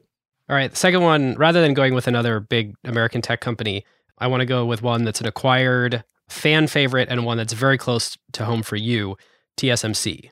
Any change to what TSMC is doing now if you became CEO tomorrow? Not really. It's a very complicated situation, to say the least, for lots of reasons, not just political, but technological. I think probably doing what they're doing. Broadly, it makes sense. Yeah, I don't know. I've written a ton about them and where they are. And you could talk about maybe some of the pricing stuff. They were pretty slow to raise prices, even in the face of shortages. They've been much more aggressive about that over the last little bit, which seems reasonable to me. It is opening the door for when and if a competitor comes along to undercut them in that regard. I think they're probably blessed by the weakness of their competition. But the long-term risk is obviously number one, just the geopolitical risk. The reality is TSMC, a core to their model, essential to the model of being so flexible, of being so adaptive, of incorporating new equipment, of accommodating hundreds and hundreds or thousands of customers, is all their engineering is in one place. And that place is Taiwan, and that has geopolitical risk. And from TSMC's perspective, I think that's just a reality. You can't really hedge against that. And so, if anything, yes, they're building these fabs in the U.S., I think largely for political reasons. And sure, do that if the Taiwanese government feels that's what needs to be done to keep the U.S. on board, keep the U.S. happy, build a couple in Japan, because Japan is a future ally. But I think you do have to sort of double down on Taiwan and roll the dice that nothing happens. I don't think it's a hedgeable risk, the China risk. The other risk is the Moore's Law sort of running out. I mean, EUV has another 5-6 years, and then it's not super clear what's after that. How can you get smaller than 1, Ben? You just have 1 nanometer in this. Yeah, there is visibility to under 1, but... Isn't it like 2 molecules wide? Or 2 atoms? It's very small. I'm not sure if it's quite that small, but it's ridiculously small. So obviously, I would imagine they're investing heavily in... They've been doing this, like advanced packaging, like multiple chips on the chiplet sort of approach. AMD is doing that. Intel's now doing that. And getting really good at that stuff is going to be super important. I mean, one thing I do like about the Japan investment is their trailing edge. I think they're 28 nanometer fabs, which is really where China is making a lot of progress because there's no real economic reason to build trailing edge fabs. The whole idea is you build it once, it's long since depreciated, and you're still making money selling cheap chips out of that fab. But I don't know, maybe there's something in the trailing edge. More things need chips and they don't all need the leading edge. That's right. The economics of it are very difficult. I mean, the reality is that's why China's filling the gap, because that's all they can really make economically. You don't just jump to the leading edge. You have to sort of build your way up. And so China has a motivation and an economic rationale. And a lot of the chips that they're manufacturing go right into products that are already made in China. And so they're filling in that gap. That's something that would be beneficial. But at the end of the day, TSMC is Taiwan. And that's going to always be the biggest risk. And I'm not sure there's really much they can do about that. Okay, last one, Amazon. David and I did 7 hours of Amazon.com and then a big AWS episode. And at least my big takeaway was, it is day 2. And day 2 is about becoming a profitable company where the big sell story of tomorrow is realized today. And you got to lean into that. And that means lots of changes in how they organize, how they innovate, and what markets they choose to enter.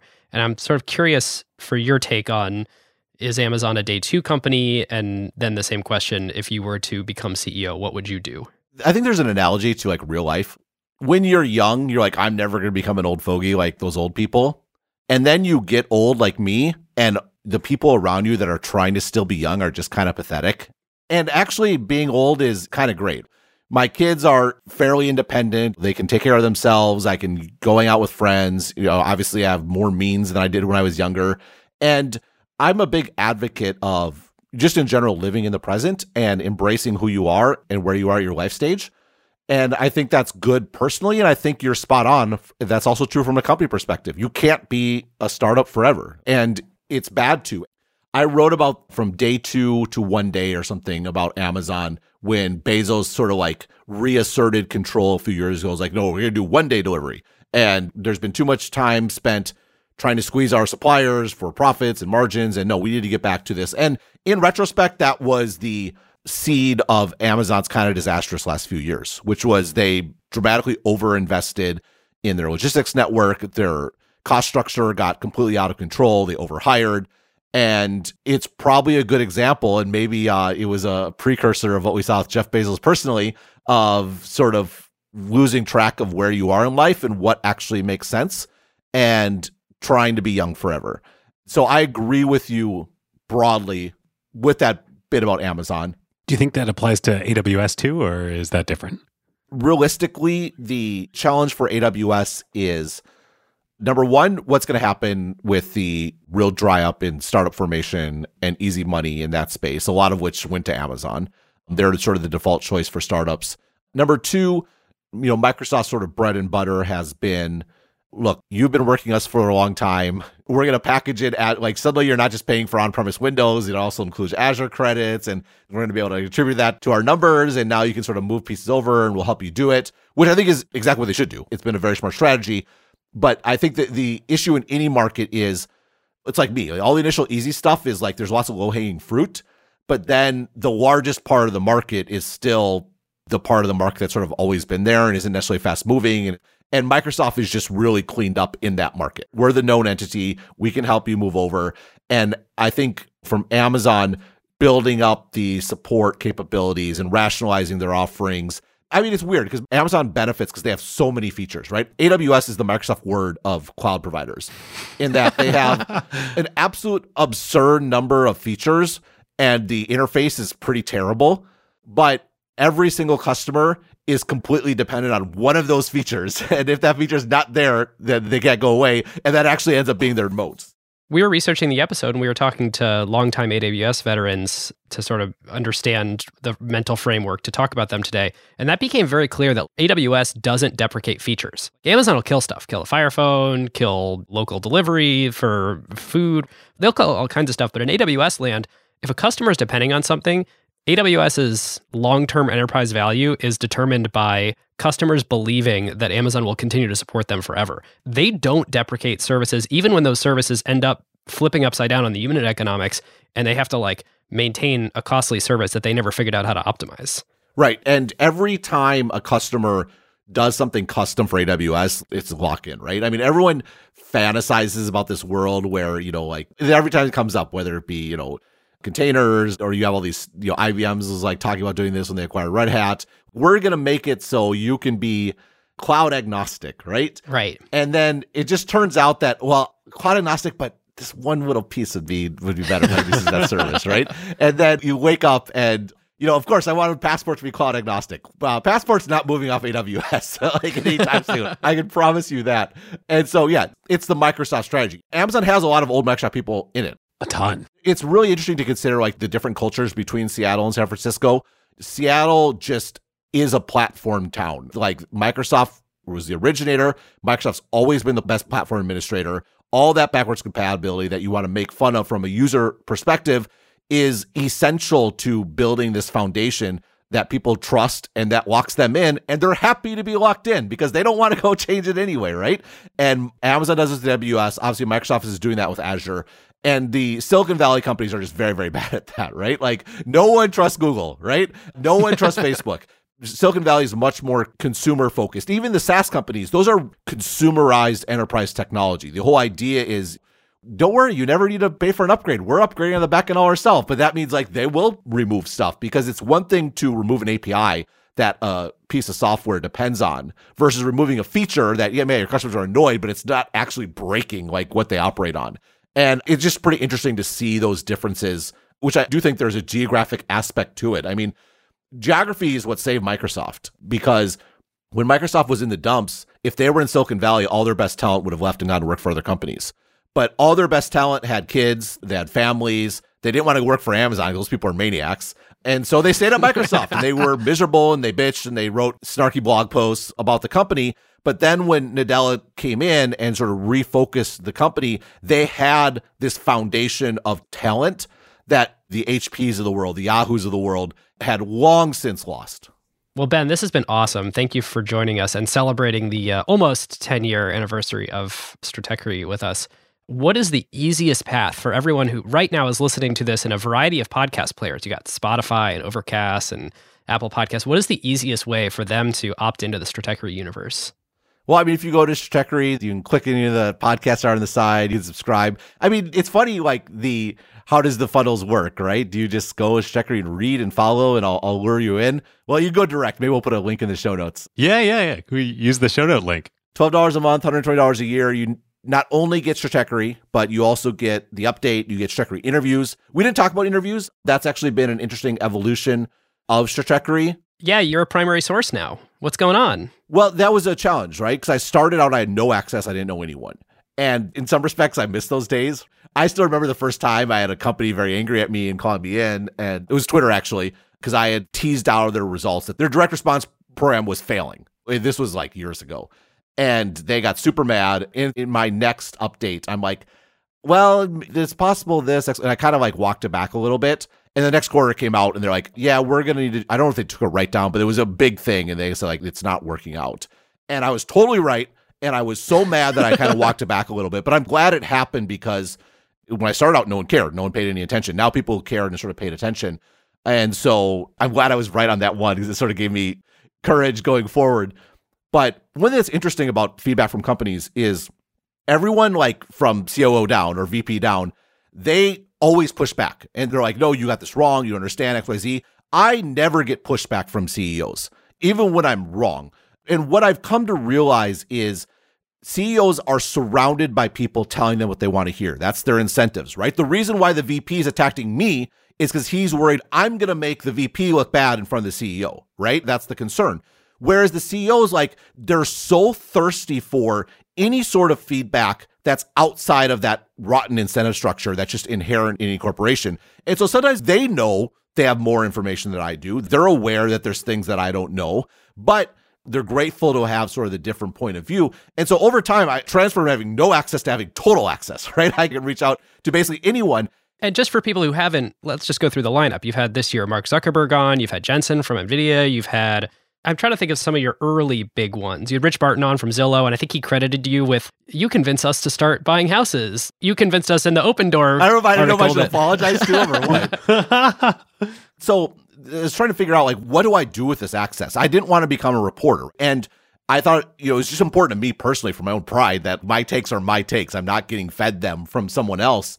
And so what I ended up going with was interviews. And part of this was a product bit. Now you could listen to Stratechery via podcast. So if I had an interview, there's a good reason to try the product out, to get it. So there was a product angle. But also I'm like, my whole take is I'm not exclusive. I don't have exclusive information. What I'm selling is my personal analysis. And so if I'm talking to a CEO, I don't want the sense to be Ben's just parroting what a CEO says. So if a CEO wants to talk to me, it has to be on the record. And it's going to be the full transcript and the full interview is going to be available to my subscribers. And I want my subscribers to have all the same information I do. And so when I write, it's me. It's coming out of my brain. It's sort of unique to me. And I think it's worked out pretty well. It's a change. Like, instead of me writing 4 days a week, I'm basically writing 3 days a week plus an interview. It's not just CEOs. I think actually often the better interviews are with like other analysts or people in different spaces. This also solved the how do I cover startups, because part of not being a reporter and being independent is public companies have to disclose a lot of data, and they have earnings calls and they have presentations and things along those lines. With a startup, you don't have access to very much of that, and you don't know how much is blowing smoke, how much is not. So now I am doing like interviewing founders where I say up front, look, this is completely subjective. I'm not going to verify what they say. I'm not going to do XYZ. It's their chance to tell their story, what their business is going to be, XYZ. And so that's a way to sort of cover that space given the limitations in the way Stratechery operates. And so that's one of the products. It's not a standalone thing, which I think is better. It's still part of Stratechery. I thought about should it be a standalone product, but I think there's an aspect of I don't want there to ever be any sense that that's a driver of my bottom line. I want to be able to say that I think the metaverse is probably a bad idea. That's really tricky, right? Like, I mean, the Mark Zuckerberg one, obviously it's a huge get. I think that his interviews with me I'm biased, but I think are light years better than he does anywhere else. You and Nilay had the best interviews with him of this whole last cycle. Right. Mark, he thinks I'm fair, whereas he thinks a lot of other journalists aren't. But what's the line between that and being like, you favor Facebook? Because that's not the case at all. Number one, it doesn't drive subscriptions. I always make them free, to be clear. Like, no one's going to have to pay to get access to that, because you shouldn't subscribe to Stratechery because you want to read Mark Zuckerberg. That's not a reason. But then it was really annoying because Facebook had that bad earnings call and their stock went down. And I'm like, crap, I'm going to need to write an article about why this reaction's unwarranted. They're actually fine. It's going to be like 3 weeks after I just had Mark Zuckerberg on. It's going to be a relatively positive article. But that's like where you build up your reputation over years, right? And sometimes you can't always be depositing. Sometimes you do a withdrawal. Me writing Meta Myths was a withdrawal on my reputation. Yes, it didn't look great that I just got an interview with Mark Zuckerberg and then I wrote a positive article, a contrarian positive article about Meta 3 weeks later. But I hope I've built up enough sort of credibility with my audience over the last 9 years that they believe that, no, that I would have written that article with or without that interview. You're also unabashed about your incentives. You're like, look, everyone, my incentives are to have as many people subscribed for as long as possible. My incentive is not, I think I'm going to be Mark Zuckerberg's best friend. So I'm really hoping that he invites me on his PJ and we get to hang out. Yeah, well, it's tough because, like I said, I'm super positive on Meta's advertising product because that's aligned with my passion. So I do find the Zuckerberg ones the most challenging just because I generally have a contrarian opinion about Meta overall, and it's generally positive. So I'm super wary about that. I also feel like I get more interesting stuff out of him than most other interviewers. So I want to do that. And sure, it's a feather in my cap to interview him, but I definitely don't want that to ever be perceived as, the reality is interviews don't drive subscriptions. And so I do it because, again, I want to push the tech product. I want people to use my podcast product. And then it's a different kind of work. As you guys know, preparing for interviews is a lot of work. It's also different than necessarily like writing an article. Oh, for sure. We could not be writers. Yeah, you can't stay the same forever. You can't be like the startup forever, right? I can't be the guy on the outside forever, which I was when I started, like with my chip on my shoulder, and I'm just some dude in Taiwan giving his opinions about Apple. That worked for me, and I'm not that person anymore, and it'd be sort of dishonest to pretend that I am. The reality is I probably have the best access of anyone in tech. I can literally contact basically anyone and get access to them. And it's more honest to my product and what I do to lean into that, I think, than to pretend it's not the case. All right. So listeners, click the link in the show notes. Go experience the Stratechery cinematic universe, not just a guy in Taiwan giving his opinion on Apple. More coming, hopefully. Love it. With that, after you finish this episode, come hang out in the Slack with 13,000 other smart, kind, clever, curious members of the Acquired community, acquired.fm/Slack. Get some sweet Acquired merch. We now officially have live the ACQT. We've got Market Size Unconstrained with the original AWS logo. Oh, we got to do a collab with Ben on Acquired Stratechery t-shirt for the merch store. Oh, that's a good point. I have a Stratechery t-shirt. I almost wore it for recording this episode. I also have a framed aggregation theory. I didn't want to fanboy in front of Ben, but on my desk, I have a framed aggregation theory illustration. So I don't know, check out Ben's merch store too. We'll put a link to that in the show notes. But the other great Acquired merch that dropped a couple of weeks ago is the Benchmark tee that in the Benchmark style, of course, says there's always room at the top. If you want to listen to the Acquired LP show and get more Acquired crammed in before the holiday season, got some good stuff. Search Acquired LP show in the podcast player of your choice. And with that, listeners, we hope you have a wonderful holiday season. I believe we still have one more episode coming after this. Oh, yeah, we've got something special coming. We got a little fun holiday Acquired present for everybody. Yes. And with that, listeners, we'll see you next time. We'll see you next time. Who got the truth? Is it you? Is it you? Is it you? Who got